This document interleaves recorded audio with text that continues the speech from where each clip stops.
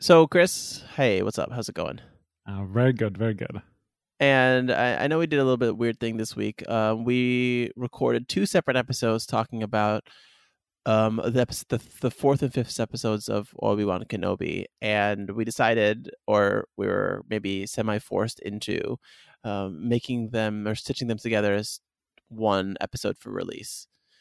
Yeah, we have the plan of doing it every week, shortly after we record the episode, which is recorded shortly after the Obi-Wan episode drops. But sometimes, real life things happen, and so we decided maybe it's best if we just put both of them back to back into one big podcast episode. So, listener, get excited and enjoy. You get 2 for 1.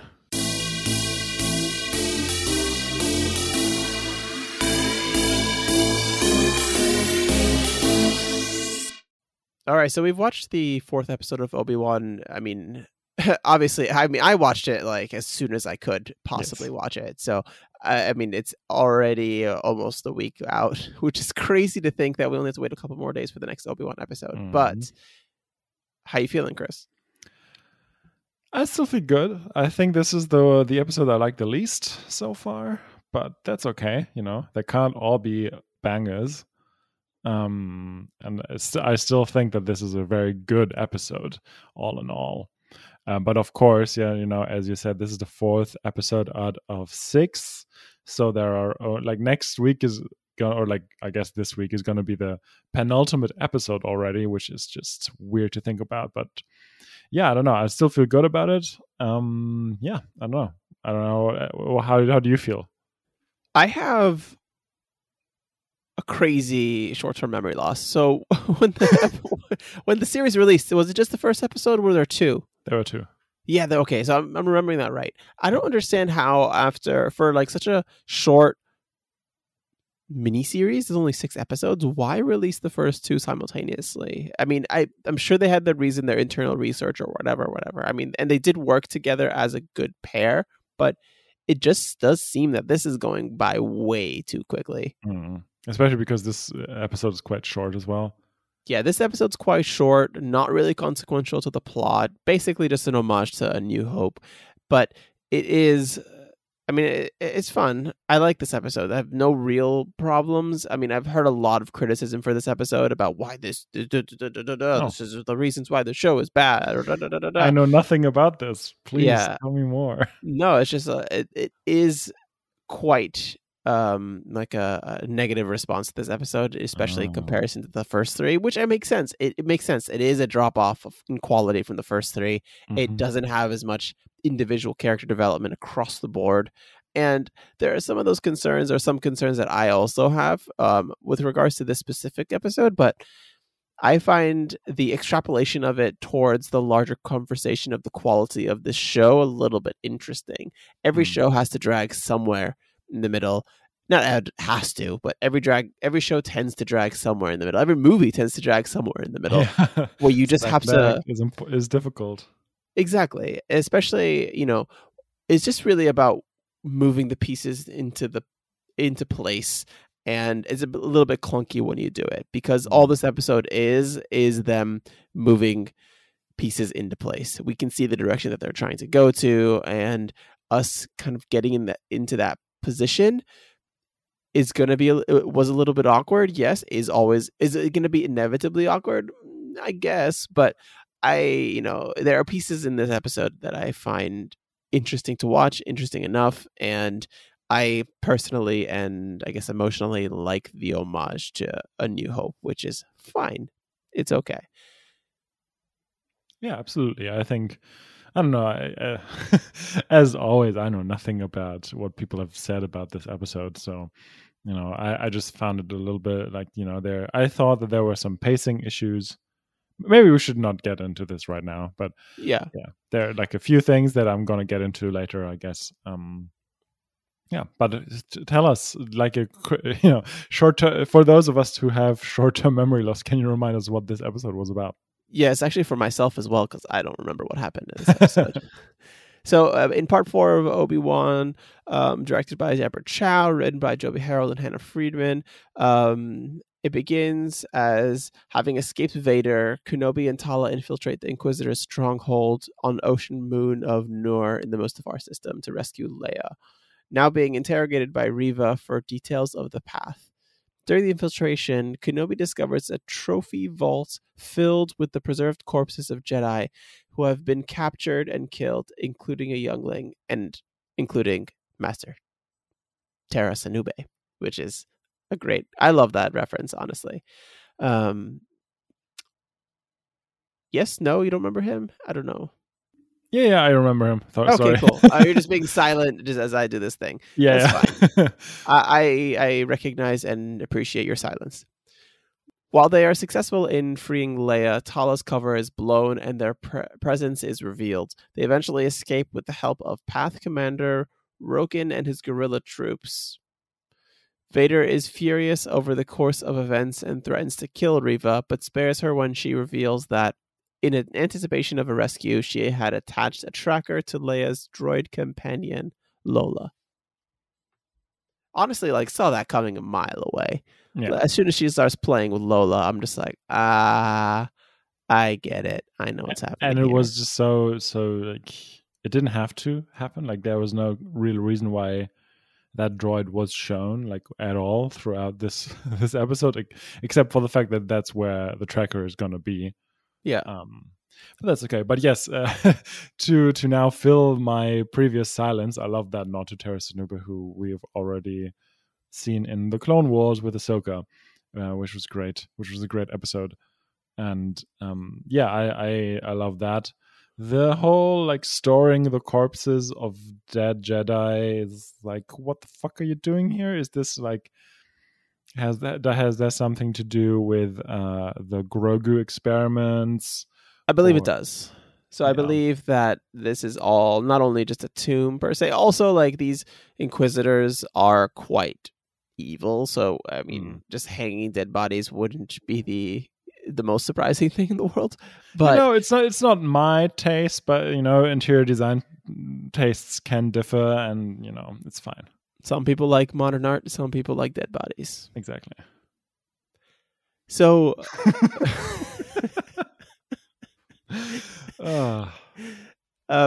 so my question about the Jedi that are hanging in the walls, are these specifically people who had survived Order 66 and then were hunted down by the Inquisitors, or are they people who are just randomly, they also could have died in Order 66 or whatever? So that's a good, interesting question that I have, and I don't know if there's any clarity on that. Do you know? I don't know, but I think that thinking of this room as the trophy room, i.e. the ones that the Inquisitors have killed since the Empire has arisen, makes a lot of sense to me. That makes sense to me as well, and that would be my first guess. But my only caveat to that or question is that the Jedi youngling that they show is still wearing the Jedi youngling outfit as if they were still in class. And I don't know if that's something that just threw me off a little bit. And if that's also the case, the fact that Tera Sanube survived Order 66 makes me really happy. And I want to see how, because the slowest old man out there still survived Order 66. But the wisdom of old age, maybe he was just maybe that's what saved him for a while. I think maybe the helmet thing was just a visual signifier that this is a youngling. It's not just a child, but it's an actual force sensitive child, a youngling that was in training to become a Jedi. I think that was my headcanon anyway. So they found this child after Order 66, murdered the child, and then found Jedi youngling clothing from the Jedi Temple, and then dressed the child in this garb so that they could show that, so they could hang the child on the wall.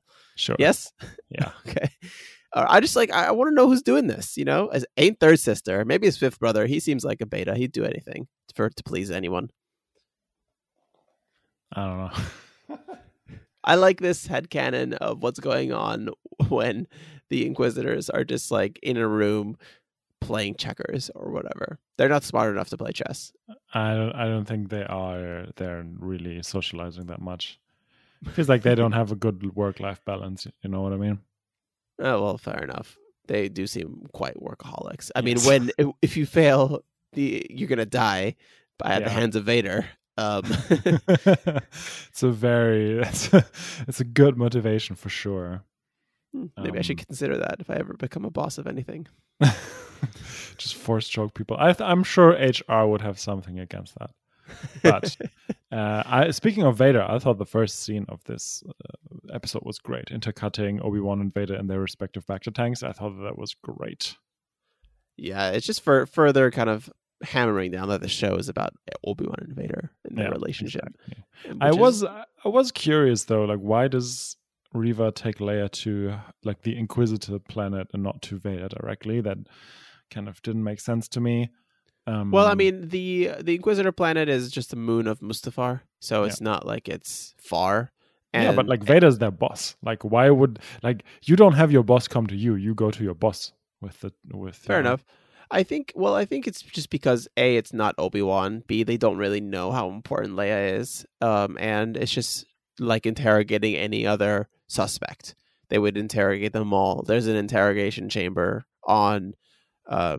I think it's called Fortress Inquisitorius, which is a terrible name. Worst name. But I mean, it's Star Wars, so of course there's going to be some bad names. But I think that's why she takes Leia to their own fortress or their own temple or whatever you want to call it, because that's what they do with Jedi kind of suspected individuals that they need to interrogate. And because, I mean, yeah, if she knew who Leia was, obviously she would take her to Vader. And if she knew, and if it were Obi-Wan, well, Vader would already be there. So I think there's a big difference. Yeah, that makes a lot of sense. So what I said in like a few minutes ago, I thought the pace was very quick, too quick. They're really glancing over a few things. Like there are things that they wanted to bring up, but then they just, I guess, just like glance over it. Like the leader that Obi-Wan meets, like the turnaround from him to like he doesn't want to help him to you got it, was just very quick in like 3 lines, and it's just like there should have been like 2 pages of dialogue in between. And that was just, I don't know, that was a little hollow for me. Also, Reva, I thought her dialogue was not good at all this episode. Hasn't been too great generally, I thought. Like, it's kind of a shame. But this episode specifically, I wasn't really happy with that. And just, yeah, as I said, everything moves too quickly. And yeah, there were just a few things that were just, I felt like were glanced over that could have given more, could have been given more time. Okay, so this episode is good, and as I've mentioned, I enjoyed watching it, but there's a few things that it needed. And a shout out to O'Shea Jackson Jr., who is the aforementioned rebel commander, or whatever you want to call him, path commander, who you mentioned. Ice Cube's son. He's badass. Just a little shout out to him. Yeah. And I think he needed to kind of cope with it a little bit more, as you said, and debate what participation or not. And then in the end, I think what they needed to do is send more of a strike team with them to Tala, in addition to Tala and Obi-Wan. And they ended up sending 2 people at the end, but that was, just like last minute savior coming, Deus Ex Machina kind of BS. Yeah. But I think what they needed to do is the tone that they're trying to set at the very end of the episode was that, oh, they got out, but oh, they're sad because their friends died. And they only had one guy who got shot down that really we didn't know. He, the emotional kind of heft of that really rang hollow, honestly, because we don't know who that person was. We have no connection to them, and we literally spent 5 seconds with them, and we're supposed to believe that everyone's sad, and we're supposed to be kind of sad, but happy for them entirely. So I think that if they had people coming along the whole episode from the beginning, then they kind of go through the whole process, and at the end they die, and it's like they lose everyone on the mission except for Tala, Obi-Wan, and Leia. That is a very different tone. I think they needed to kind of bring more heft to that emotional beat that they were trying to portray, but they kind of fell short on that. Yeah, I think the person who died literally had 2 or 3 lines of dialogue before they died, which was definitely not enough. The whole Enterprise sort of seemed to be on a very, very small scale. So they're really not, it's way smaller than the Rebellion or the Resistance, like any of those 2 groups. And so it's yeah, so every person counts. I get that, but at the same time, why would they let Tala go? Because she volunteers and everybody seems to be fine with it. And I expected the leader to say like, no, we need you. And then, but no, it's literally Tala says, okay, I'm gonna come with you. And then it's literally cut away to the next scene. And I thought, I don't know, that was just way too quick. Yeah, I mean, I didn't have particular issues with that. I had more of an issue of what do they do when they're actually there, and like how do they, I don't know. I think seeing more of the debate would have been interesting, at least like putting up a small fight or then relenting and then giving their support entirely. I think would have been a much better kind of trajectory. And the second thing that I think that this episode is missing and failed at an opportunity to do is to explore Reva's backstory. Mm-hmm. I think that when you're moving pieces together, that's a really good time when you have people sitting at a table talking. And in this case, it was Reva and Leia sitting at a table talking as they're interrogating, or as Reva's interrogating her. But I think that these are the moments, the down moments, that you're able to really kind of get into a character's motivation, what happened to them, whether there's, and then you can really play with that with a character like Reva in a power dynamic where she can lie. She doesn't have to tell the truth. You don't have to know whether or not what you're learning is true, but I think it's really important to develop the antagonists and their history and their background and their motivations. And while this show has really done a good job of establishing Reva as a motivated, skilled, very particular about what she wants. I mean, all she wants is Obi-Wan. It has, I think, failed to this point to really delve into her background and learning about what drives her. And I'm sure they're going to release that in the last couple episodes. But I think that this moment in this, with this dynamic between Leia and Reva, I think was the perfect opportunity to try and do that, especially with Leia's Force intuition that we've kind of hinted at, and that she can see more than she lets on. And I think that that's another failure of this episode, and something that really, I mean, if you add these 2 things that we're talking about, you have a longer episode that has a more emotional depth and character development alongside the moving pieces that we expected and we actually got from this episode. Yeah, and I think that's kind of a shame, because so far Reva doesn't have any depth to her, which is unfortunate, because I really like the actor, who I think does a really great job. But yeah, the dialogue isn't really there. The depth of character isn't there yet. And like this episode in particular, she is only saying like, bland general villain line of dialogue number 6. Like that's how it felt. Like a lot of the things that she is saying are very like commonplace.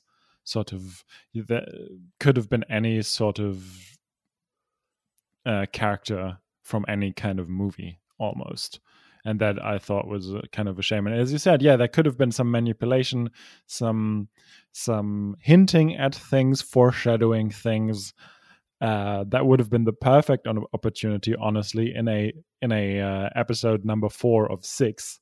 But unfortunately, they did not make good use of this opportunity. Yeah, I mean, we're focusing on the negatives right now because it was a fun watch, but there's not really much to talk about the good stuff, even though I think it was cool. I think the action set pieces of this episode are really cool. I thought Obi-Wan I liked his kind of going around, infiltrating and doing his old, for wow, I almost said Force Awakens, A New Hope stuff. I really like. My brain doesn't really work sometimes. Yeah, I think I have been like, I've definitely been more focused on negative things, kind of to also counterbalance all of the things of the last few episodes where there wasn't anything. So I just wanted to point out some things, but there are also great moments. Like, and this is also a little column A, a little column B, but the whole confrontation between Reva and Tala, I didn't like that Reva immediately sees through her, but that could be part of her job, just like, or general outlook. But I love the double agent card that Tala plays, and it's very unsure, whether that's actually going to succeed or not. So I really like that. I think it's pretty clear it did not succeed. No, it definitely did not. But that definitely because Reva is so obviously doesn't believe her, but the whole double agent thing for a second at least threw a wrench into this thing. Yeah. And I just thought, yeah, well played. That is literally the only thing that could sow some seeds of doubt in Reva, I think. So that was cool. I'm not sure whether that was supposed to also sow some seeds of doubt in the audience. If it tried to do that, then I felt like that what was bad. But I don't know. That I kind of like that whole interaction. And yeah, just like I like Tala, I like Obi-Wan in this episode for sure. His whole exploration of this place. I mean, just Obi-Wan sneaking around is great. Just like using force powers to just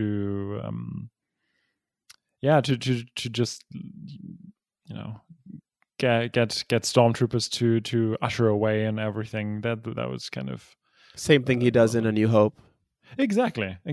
So nice reference. So that was great.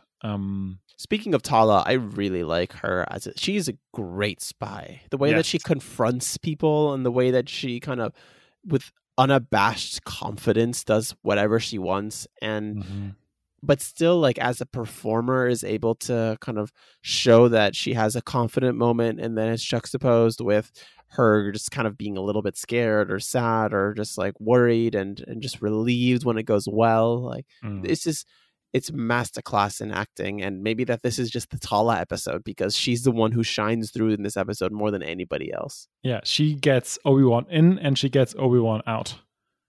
Which is no small feat. Exactly.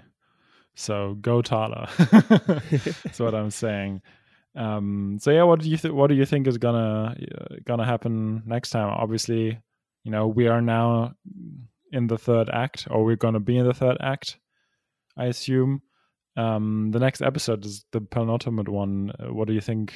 What are your thoughts on the upcoming episode? Ooh, I think that we're going to have a big set piece where the Inquisitors and Darth Vader attack the path. And I wonder if this is the episode that we get a cameo of some kind, another Jedi, not a cameo, but like another surprise, like a Jedi like Quinlan Vos shows up or something of that nature. And I mean, who's supporting the path? And I think it'd be interesting to see where that's coming from. And I think we're going to end in a bad situation in this next episode. I think that going into the finale, people are going to be battered and torn, and it's going to be at that point less reasonable. I guess there's going to be less of a reason for Lola and Leia to be sticking around. I mean, at this point, they should just drop her off immediately at Alderaan and then just be like, peace, see ya. Mm-hmm. So, like, it's going to be a little bit clunky, I think, in that way. But I think it's pretty clear that we're headed towards a confrontation. And my mind, because of this show has been really moving fast, any other show I would have said the next episode is going to be relaxed. And it's going to kind of like end with them showing up. And then the last episode is going to be the confrontation. But I think this episode doesn't really give this. I think this show doesn't give us much room to breathe. So I think it's going to be the next episode. We're going to get a lot of conflict. They're going to show up. It's going to be bloody. Well, not bloody, but not great. And then maybe in the last episode, we'll have some sort of redemption, or maybe that's not where this show is headed, because this show is not the end of a story. It is a through line in a story. So it doesn't need to have some sort of ending per se. Yeah, I have a feeling that Tala's not going to survive. That would be quite the outcome of the next episode. That I think you're right. There will be an attack on the path, and that's going to be devastating. And I could see Tala not making it out of there. That could have quite the emotional impact on Obi-Wan and Leia specifically. And no way O'Shea Jackson Jr. is surviving. Oh no, they're all gonna die. They're all like all of the like less important characters. They're all gonna die for sure.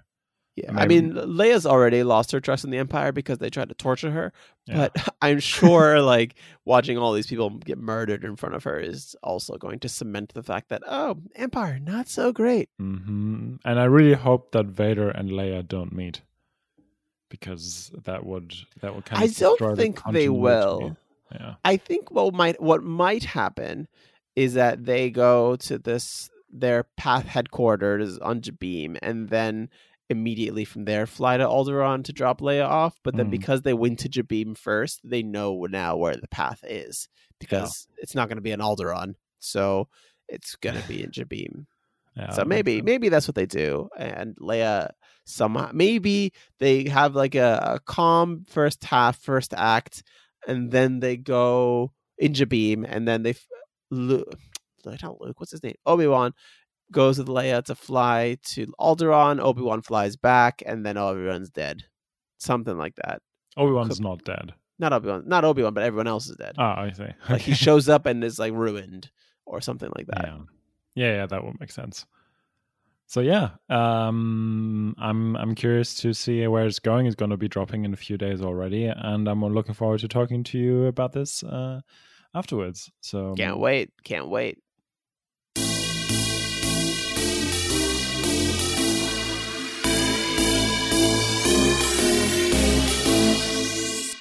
So here we are, episode 5 of Obi-Wan Kenobi, the Disney Plus show. Whew. There's a lot of things going on here in this episode. I don't know exactly where to start, because there's a lot of places we could start. I'm going to ask you, I guess, Chris, from your initial impressions. Try to keep it we'll keep it short because we're going to get into it, I'm sure. But what do you think of the episode as a whole? I really liked it. There were interesting. So you didn't? Well, all right. I'll say my piece. Do your thing. Okay. I thought the intercutting the present of the show with the past was a really nice idea. It was interesting seeing Hayden Christensen again. That was a thing. I will reserve judgment until later, but it was like surprisingly nice to see him again. I don't know why, even though he was also in the worst possible stage with that rat tail and everything. That was kind of cringy still, but I don't know. All in all, I think I liked this episode. It did like a lot of. There wasn't that much going on. To be honest with you, there was more psychologically than like in terms of actual action. I would say that was more interesting to me. But yeah, I think I was surprisingly in favor of this episode. What about you? Well, I think this episode really confused me. So I watched it, and I was very much like, what did I just watch? Like, how am I supposed to really feel about this thing? Because I was a little bit confused. And then I really thought more about my impressions of the episode and exactly how I reacted to everything. And I think I would categorize this episode as has a few very high highs, but a lot of low lows that I found annoying. And while I don't think it's the worst episode of the season, I think that it's, for me, you can disagree, of course, I think it's the worst directed episode of the season, and I think it scares me the most, and I think it did a lot of damage per se in terms of some things. But we can get into some of those things. But the one of the things that I did love is the flashback intertwining that you did mention. But we'll get into that a little bit. Before we kind of talk about our details of the episode, which I think will be an interesting conversation, I'll just like go through a very quick thingamabob of the summary of the episode, and we'll get into it. So part 5 of Obi-Wan Kenobi was directed by Deborah Chow and written by Joby Harold and Andrew Stanton. Andrew Stanton, famously writer, famous Pixar pillar, writer and co-director of Finding Nemo, A Bug's Life, WALL-E, etc., etc.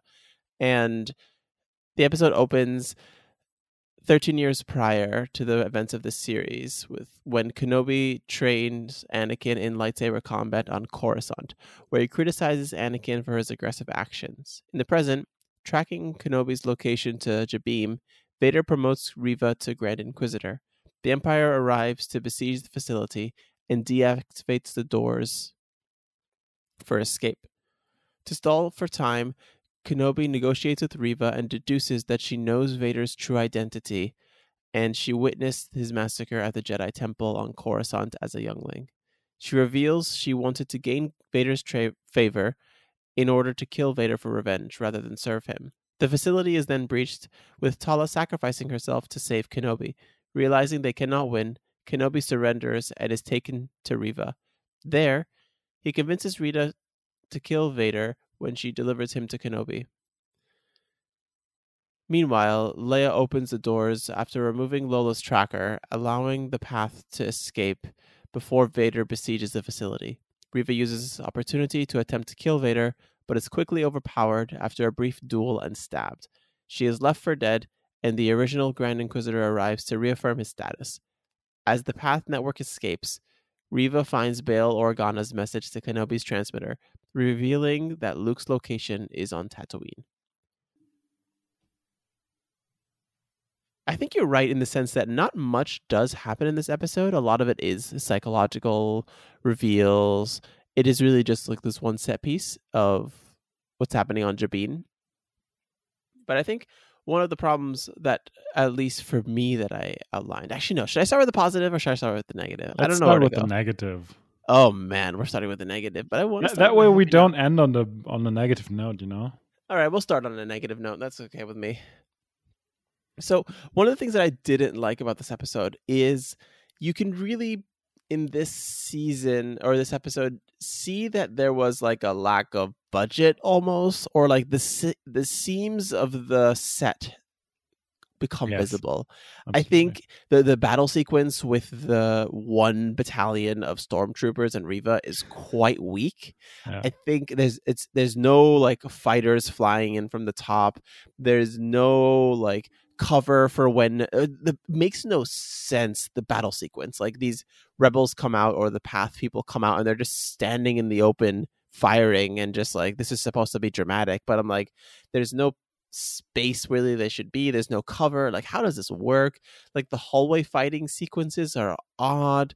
Like I liked the fact that they killed off Tala, I guess, but I think that did a disservice because she's literally the only character, or the only new character of the show that we like or have any background with or any connection to. And also it was paced really oddly, her death, like, or her death was also placed weird in the sense that, like, I don't know, it just felt, this is going to sound really weird for us talking about a TV show, but it felt constructed and it didn't feel natural as some of the best TV shows do. And especially everything about her death was poorly executed.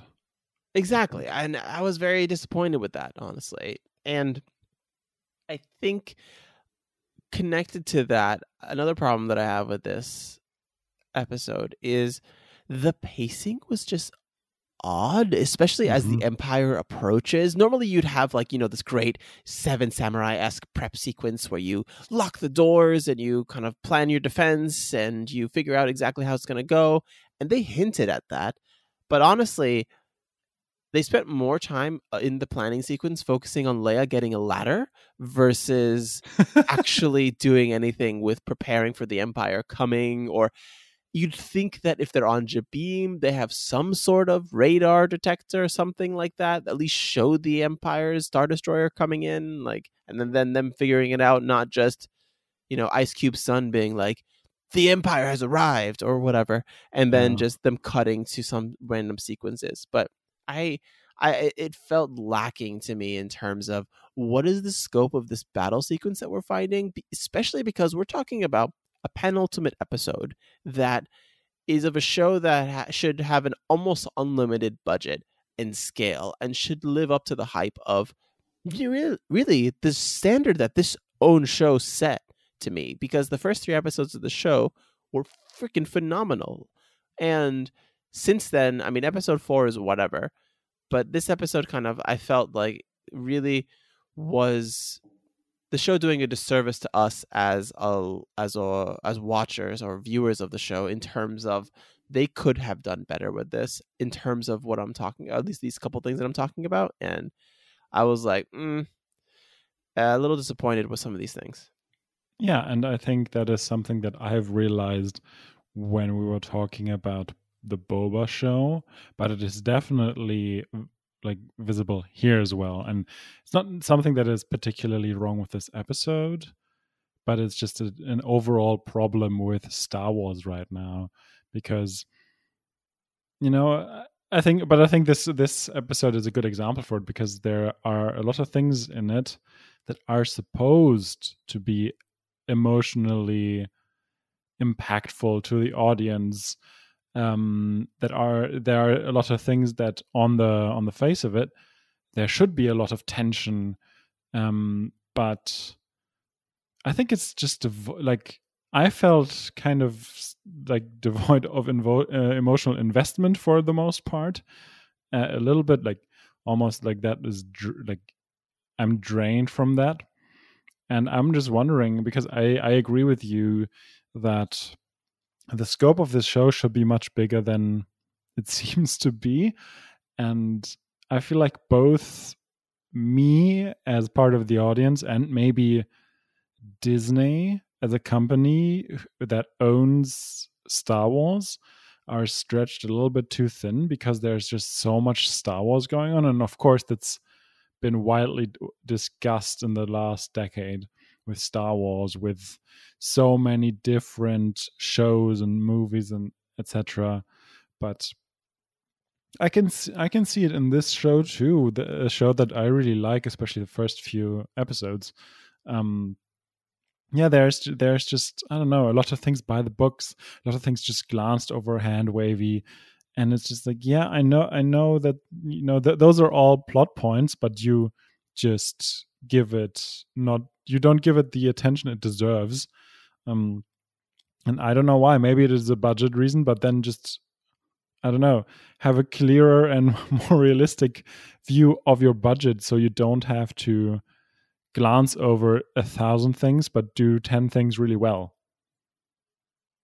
Yeah, I want to clarify in terms of, like, considering the scope of this episode or scope of this show, I honestly don't mind if this is a very small budget, small focused series, where we don't have to have every Star Wars thing have a huge battle sequence or fight or big this large galactic stakes.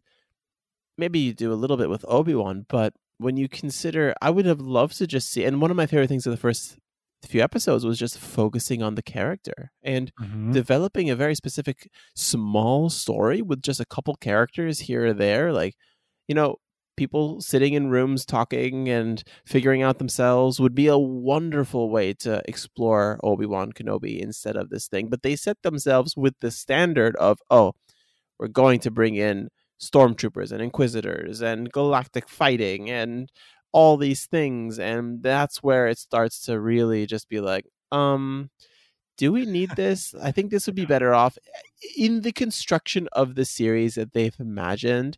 This would be better off as a film.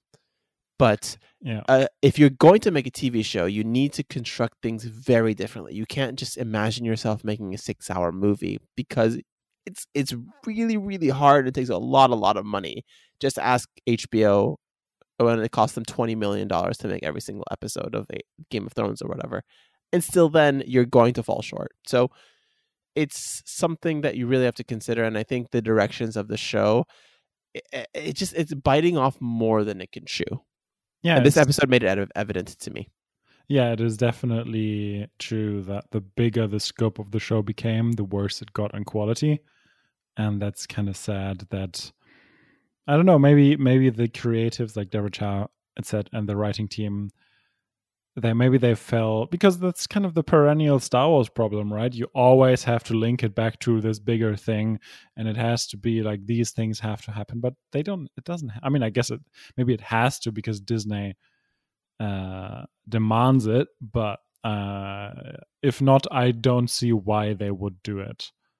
And that's kind of a shame, because I agree, I would have loved this to just be about the characters and not with, this all of these things that we've seen in this episode particularly. And I don't know, I just hope they're not crashing it against the wall next episode, honestly.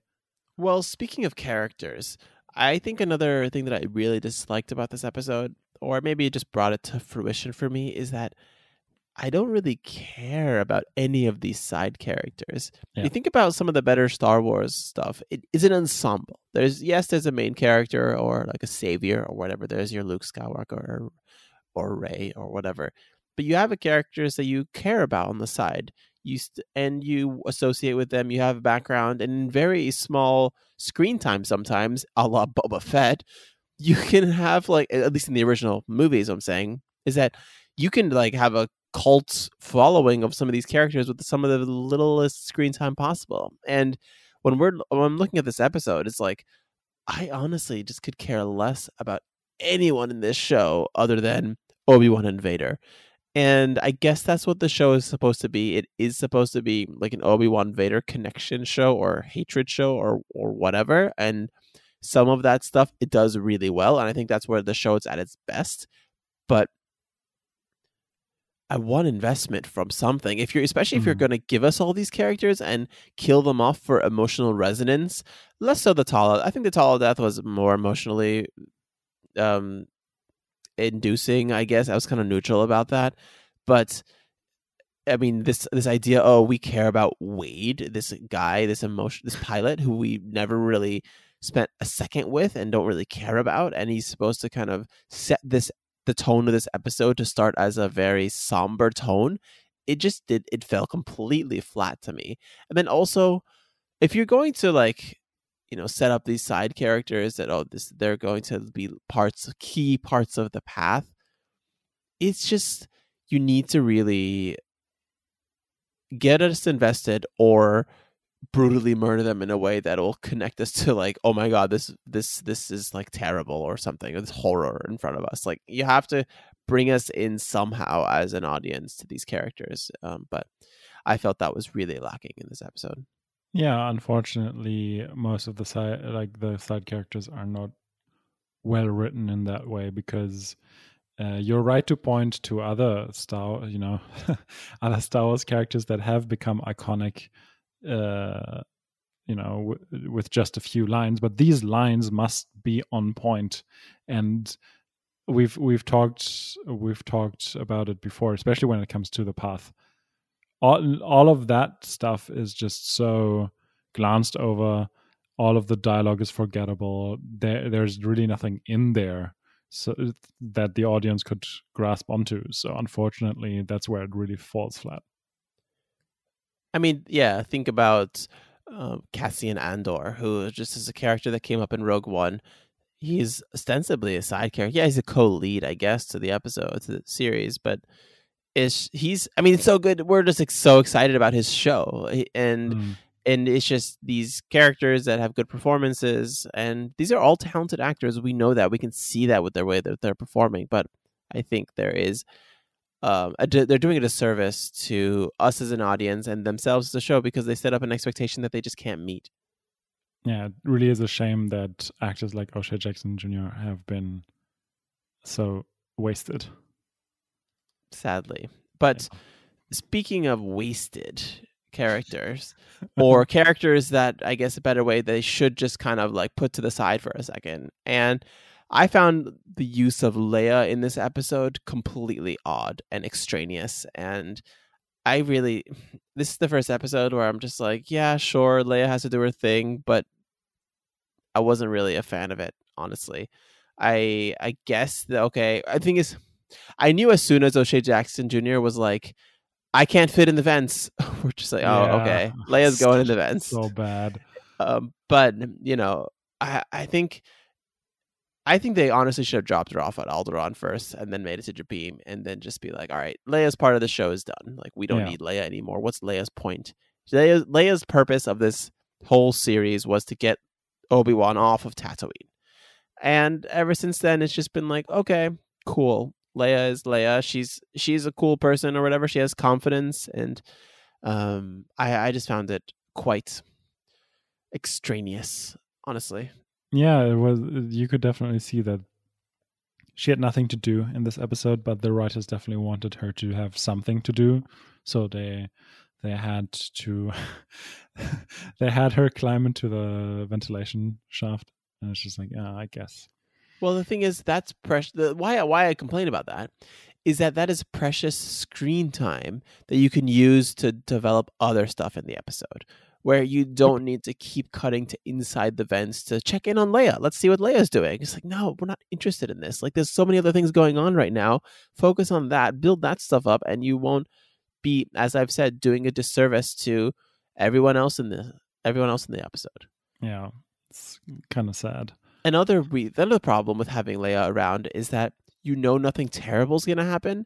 Obviously, Obi-Wan survives because he's alive, and we know that Leia is going to survive. So the less characters that are around regularly that we know are going to make it past the series, I think it also kind of sets the expectation that, oh, nothing terrible really is going to happen, because we know that both Leia and Obi-Wan come out. Because, like, I'm imagining an alternative universe where Darth Vader comes into the room and literally massacres every single person in front of Obi-Wan.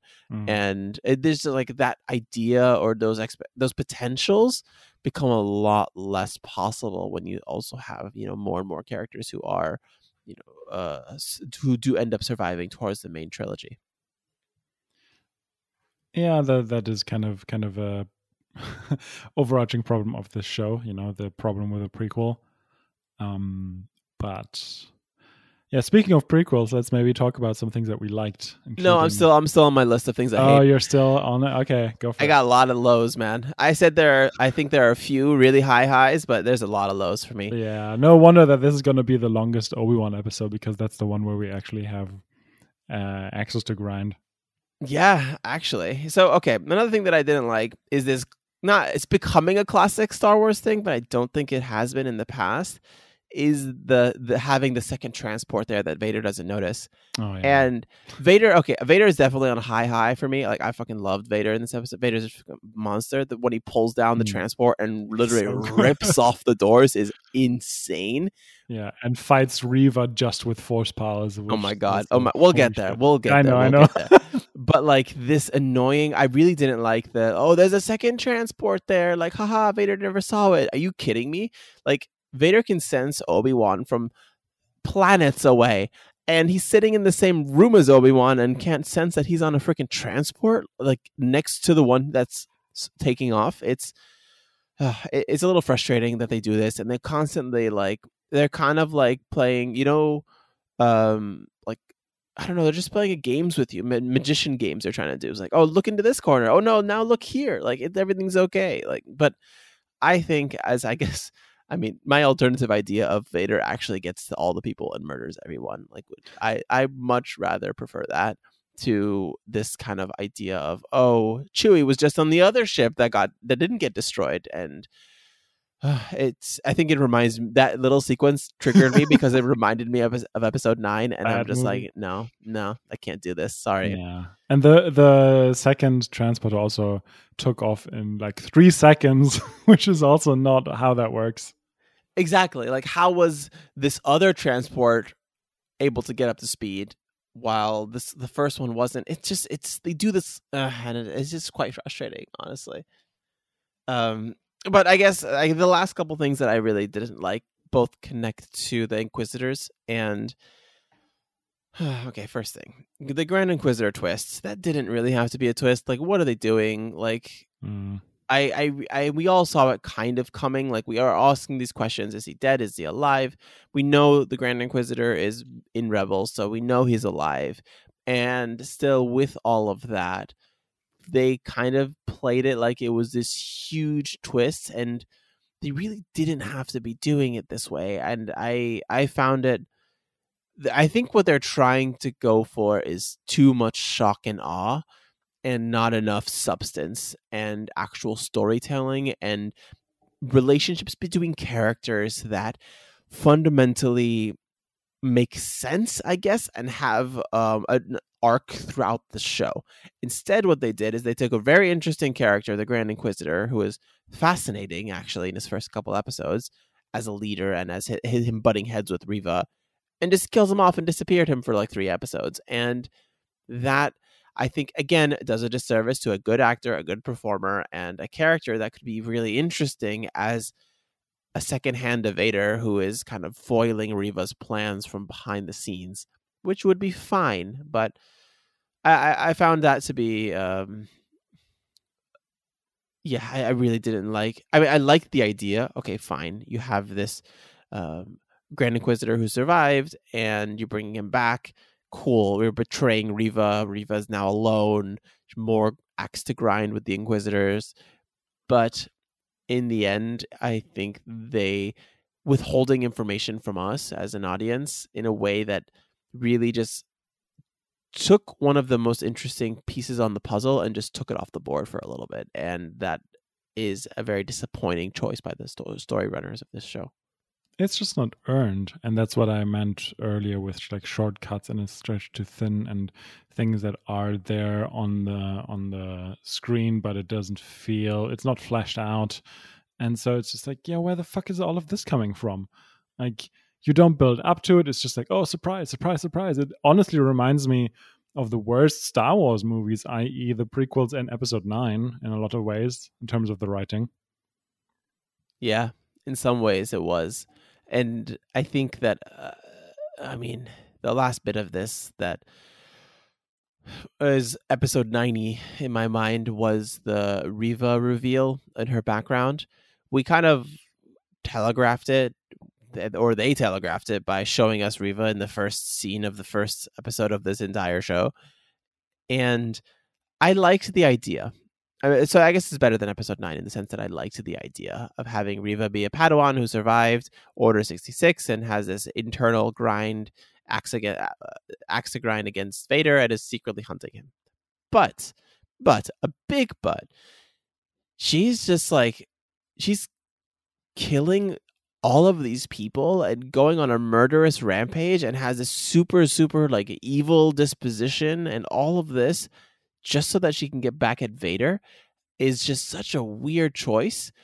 But that's one issue. I think the bigger issue is the fact that they thought that they could just hide this information from us as an audience and not really hide it, and then in the end show it to us in a way that was just a kind of an underwhelming flashback.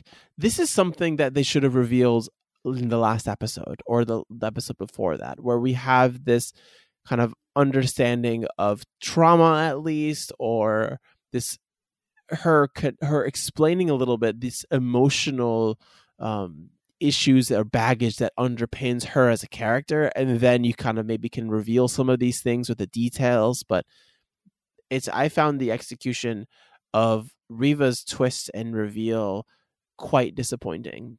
The scene in which it happened, I love the Obi-Wan Riva scene at the door. I think that's amazing. That's one of the highs for me, for sure. But in terms of Riva, who had the potential to be one of the better Star Wars villains that we've seen, especially on the television shows, is just another disappointment. And that's really just sad for me to say. Yeah, it's just executed very poorly, not earned again. And, if this was done well, we would be all about like philosophical debates of, okay, now if she wants revenge, that means she's more on the Sith side, and what does that mean and everything. But just because it was done so poorly, we're just like, okay, this has no impact. We were not surprised. Vader obviously wasn't surprised, which was fine, but it's just, I don't know. Yeah, I think a lot of the things are just, they had an idea, but didn't really know how to get there. And I feel like that's kind of a problem of this show with a lot of things anyway, and other shows as well. And that's kind of a shame. But I mean, okay. We've chatted on this episode now for almost 30 minutes, and I think that there is not a bad episode. It's not a bad episode. It's a confusing episode, a confounding episode for me. But there are definitely things that I really liked, and from the way that you mentioned, I think that there are things that you like as well. Yes. And I don't know where you want to start with that. I have a few things that I really like, so I guess I'll let you. I led with the things that I don't like. You can lead with the things that you like, so you can be the positive one today. Go ahead. Wow, this is like a total change of our roles. Yeah, I really loved the intercutting with the duel from 13 years ago between Obi-Wan and Anakin. Especially, it was always very pointed towards what was happening in the present of the show, with like, oh, Obi-Wan is not going to do this because X, and Vader is not going to do this because secretly Y. And I thought that was really well done. It was, I don't know. It was also true to the characters that we've seen in both the prequels, but especially in the Clone Wars, and how their dynamic is like depicted there. So I really like that. And, it kind of goes back to the original Star Wars movie where, they meet and Vader says that, last time we encountered each other, you were the master and I was the apprentice. And even still, like, Vader here is much more powerful than Obi-Wan is in terms of the Force and fighting with the lightsaber, but Obi-Wan is just smarter, and he has a bigger overview of things. And the whole philosophical debate about Anakin needs to win, so he becomes impatient, and that's kind of what is his downfall in the end, is just really well done. I don't know. Do you want me to keep on going, or do you want to say something about that and we just go point by point?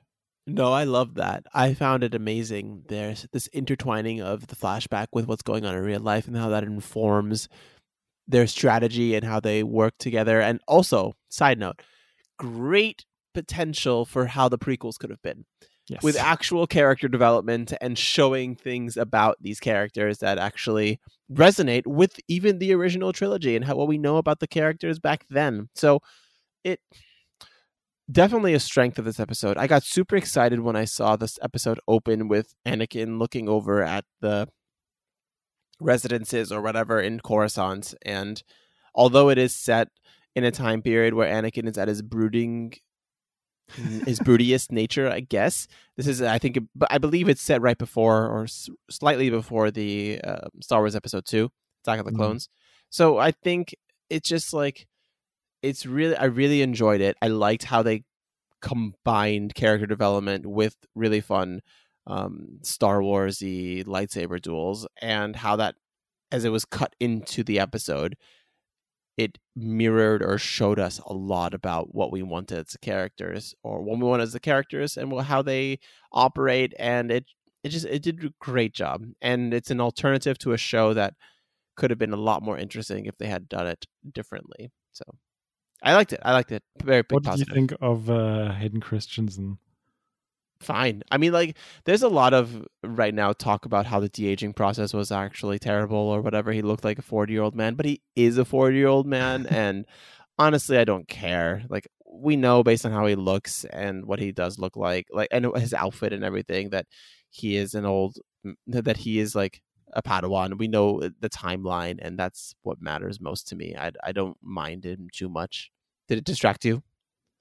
No, I didn't think it was that bad. And also, I mean, this is a show where people wield the force and use lightsabers. So, you already have, people say like, okay, I believe this, but I can't suspend my disbelief and imagine Hayden Christensen, or rather Anakin, being younger than he is portrayed here.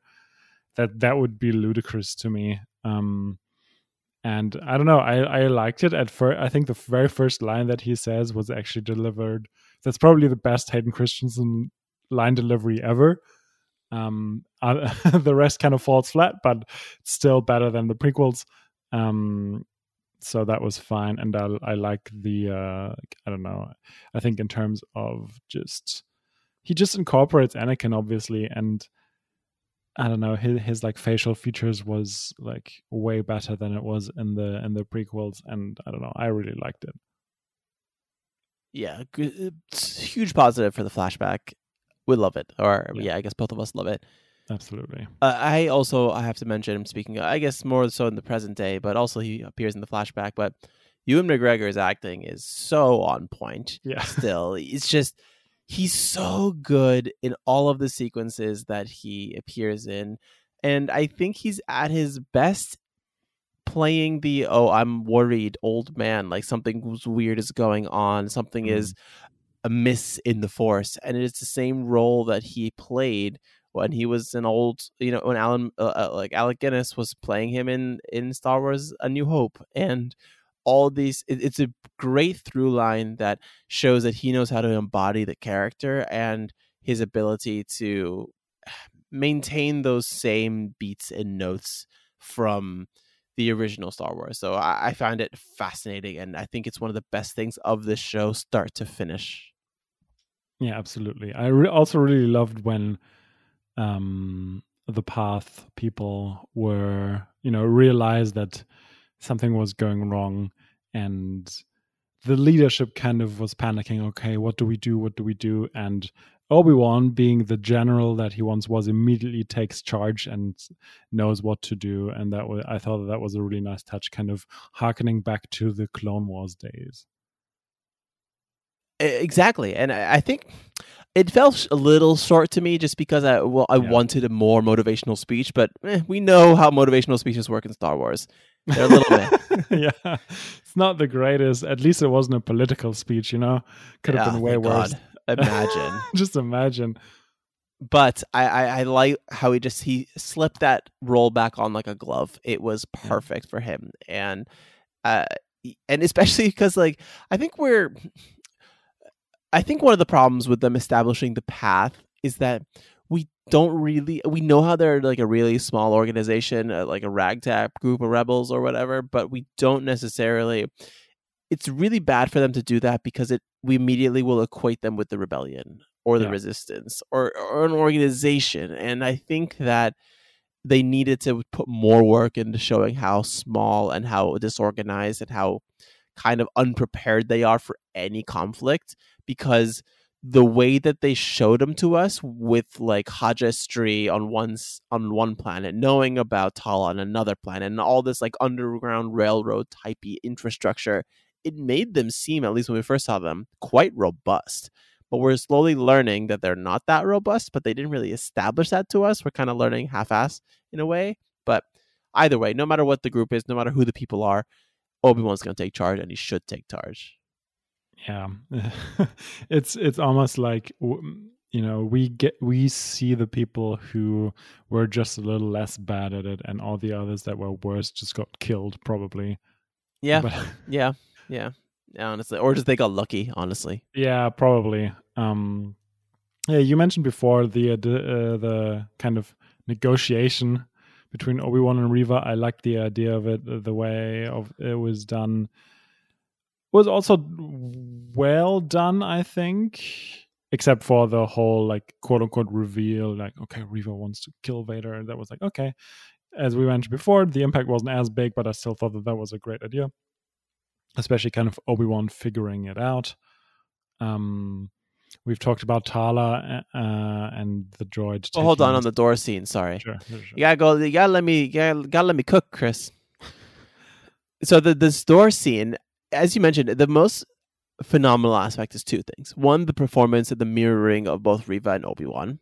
Great. Absolutely great. This emotional resonance, and Obi-Wan dealing with the tragedy of Order 66, and someone saying out loud to Obi-Wan, that'd be like, yo, you fucked up. Yeah, you weren't there. What did you do? Sort of thing. Exactly. Yeah, her questioning him. And it's just such a good, this 180, everything coming back to Obi-Wan and all of his guilt, and you can see it on his face in the way that he's dealing with this. And while the reveal was meh, how it's shot between their kind of mirroring these two images of Moses Ingram and Ewan McGregor, how it's performed by the two actors, phenomenal work. And the ideas of reliving the trauma or the PTSD of, because Obi-Wan believes in his heart of heart that he did all he could, but he failed and he couldn't succeed. But for those people in the Jedi Temple who were massacred by Anakin and betrayed by Obi-Wan's Padawan, put the guilt onto him, and it's his responsibility so much so, and that he failed, and he was completely absent because he wasn't off world. And it's just a really, really nice way for Reva to kind of connect to Obi-Wan, and really, I guess it enhances because her hatred for him, because I don't think her hatred for him is completely ingenuine or it was only to get to Vader. I think she really held him responsible for in a lot of ways, in the same way that we hold a lot of people responsible. Like if we create the monsters in our universe, we create those evil villains who end up doing terrible things because of certain circumstances or whatever it may be. And it's I just love that she calls him out for it, and Obi-Wan is really having to deal with it. And I think that sets the tone for his guilt and his sadness that kind of reemerges in this episode as a through line, because it seemed that we got away from that in a little bit previously in previous episodes, or at least in episode 4. Yeah, and then we get to the sacrifice by Tala and the droid. Kind of, yeah, as you mentioned before, it's kind of sad to see Tala die already, especially because she was the most interesting new character. I would have loved her to live on and maybe become one of the founders of the rebellion or whatever. And yeah, it was kind of, the idea of it was fine. The execution not so much, but I don't know. Just shout out to the actress, and I didn't know. I didn't look up any names because I didn't want to get spoiled. So I know I've seen her in many other things, so I feel bad. I remembered it 5 minutes ago, but now I my mind is blank. But just like great job. Oh, totally muted. So sorry. We're so good at this. Well, the thing is, when I'm looking at another screen or something, or another like tab, and I don't see my little mic thing going, and I'm talking to you, it's whatever. Yeah, you were just looking up her name, so you could be like, "Yeah, I know her name." No, I was gonna say I looked it up for you, just because I know you can't look it up for spoilers. But before I shout out, I guess whatever. Before I shout out Indira Varma, I want to talk about Ned B. Great sacrifice. Love Ned B. Yes. He's MVP of the league, and I'm so sad that he ended up dying with Tala. And I don't really honestly like the decision to kill off Tala. I mean, I guess it is a penultimate episode. I think the series has just gone so fast that we kind of forget that we already have to see the sacrifices that we normally see at the end of seasons. But she's the one character that's interesting to us that we don't know her fate. And we need to kind of get a little bit more question or drama or something to kind of keep us going in terms of what is going to happen to these characters. And having a nice or an interesting end to her character arc where she gets more than just 2 episodes or 3 episodes of run I guess it's fine if you think about shows in terms of thirds and I guess this is only a 6 episode season, so she was in for half of it. But I think having her all along a little bit longer would have given us a little bit more interesting direction for the show. But Yeah. it is what I it would is. I would have liked her to return Leia home and stay with her maybe when Obi-Wan has to hurry back to Tatooine to protect Luke. That's a great idea. I love that idea. Yes, anything. Anything but this. Yeah. But yeah, let's talk about Vader versus Reva. Oh my fucking god. Yes. I will never forget that battle sequence. It was so good. Yeah. It is just, it has the ferocity of the Rogue One Vader. Just that in his prime, he can just do whatever he wants. He's just toying with her, just like using the Force and like dodging all of her attacks. It's just like she has no chance at all, and it's so impressive. And his Force powers are incredibly strong, and obviously the dual wielding, rotating Inquisitor blades was a nice touch, and then him using the Force to slow them down, and it's just so powerful. And then even doing the super cocky thing of just like, I will give you a lightsaber now so we can duel and I can defeat you again. It's so insulting. He whoops her ass without even lighting his own lightsaber, and that's freaking insane. And like when he like takes her lightsaber from her, splits it in half, throws it in the dirt, makes her pick it up and grovel for it. It's like, oh, so good. I loved that sequence and that battle I just want more of Vader just whooping people's ass. Yeah, and I don't know, like I did like that. There was another parallel to the past with Vader, injuring Reva as he did when she was a youngling. But still, I would have just made sure she died this time and just beheaded her. But I guess that's just me. That made no sense to me. Yeah. It's freaking Darth Vader. He would chop her up into pieces and destroy her, not just like stab her once and leave her to die. Like that makes no sense. He of all people should know that people who are left for dead can definitely survive. Exactly. This is becoming a little annoying. Yeah. It's just like, for plot reasons, I guess, because Reva's just gonna make a triumphant return on Tatooine or whatever and help Obi-Wan against Vader or whatever is going to happen next episode. So that was a little bit unfortunate, but I mean, the fight itself is, as you said, so memorable. It's just such a badass. I love Vader. I mean, we haven't done this, but this would definitely like rank quite highly on the best Star Wars lightsaber battle duels. Like it's a really good duel, and just like from the beginning to the end, it's phenomenal. And I want to see more of Vader and more, and honestly, like more lightsaber duels in this sequence, in this whole show. We don't get that much, which I guess is fine. Like even some of the best Star Wars stuff, we don't get much of the lightsabers. But in a show that's going to focus a lot on Obi-Wan and Vader, give me more, please. I guess we will next time. Let's hope. This episode really made me worry for the season finale. And I think this is the first time I'm actually worried when watching this show, because the first 3 episodes were so good. The 4th episode was just like a moving pieces episode. It wasn't great, but meh. But it didn't really have any consequences for the future. But with the way that this episode ended, with the twists, which I'm not a huge fan of, going back to Tatooine, I'm just like, I'm a little bit nervous for this finale. How about you? Yeah, I am too. I mean, as I said earlier, I just hope they don't screw it up. I really hope Leia doesn't go to Tatooine. That would make no sense.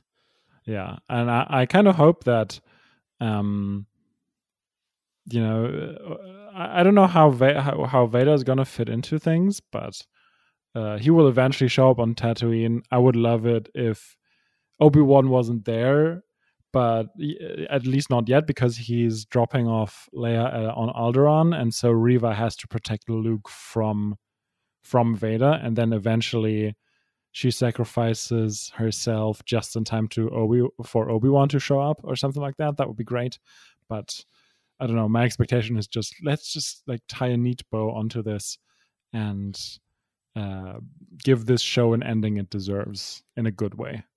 Yeah, and there's still like they still have to bring up Qui-Gon again. Like something's gonna happen there. Like it's just there's a lot to do, and maybe that's how it ends. You know, maybe when all the battles are fought, Obi-Wan just goes back to his cave on Tatooine and starts meditating, and we just hear Qui-Gon on a black screen or something. We might. That's maybe maybe they just couldn't get Liam Neeson for this show. It's just. Yeah. I don't know. We'll see. I'm excited, I guess, for what's going on. I'm a little nervous. At this point, it's coming out in a few days, so I guess we'll see what happens. So tune in next time to Serially Hooked Star Wars. And if you like the show and want to support the show, Chris, what can the listeners do to do that? Give us 5 stars wherever you listen to podcasts, whether that's Spotify or Apple Podcasts or wherever else, so that other people can find the show more easily. Why do you think the standard has become 5 stars for everything? Why 5? I don't know. It's interesting. I think it's probably because, I mean, technically it is mostly a 10 thing because we have like 4.5, 3.5, etc. It's probably just because we have 5 fingers. I guess, yeah. But your point of making it, 10. I mean, we have 10 fingers, but we have 5 fingers on each hand. Sorry, just to be clear. And if you want to reach in contact or get in contact, how can the listeners do that, Chris? Yeah, if you want to tell me how many fingers you have or just human beings in general have and correct me, go to seriallyhooked.com where you can find all of our contact information. Is that it? I think that's it. Cool. Talk to you next time. Bye.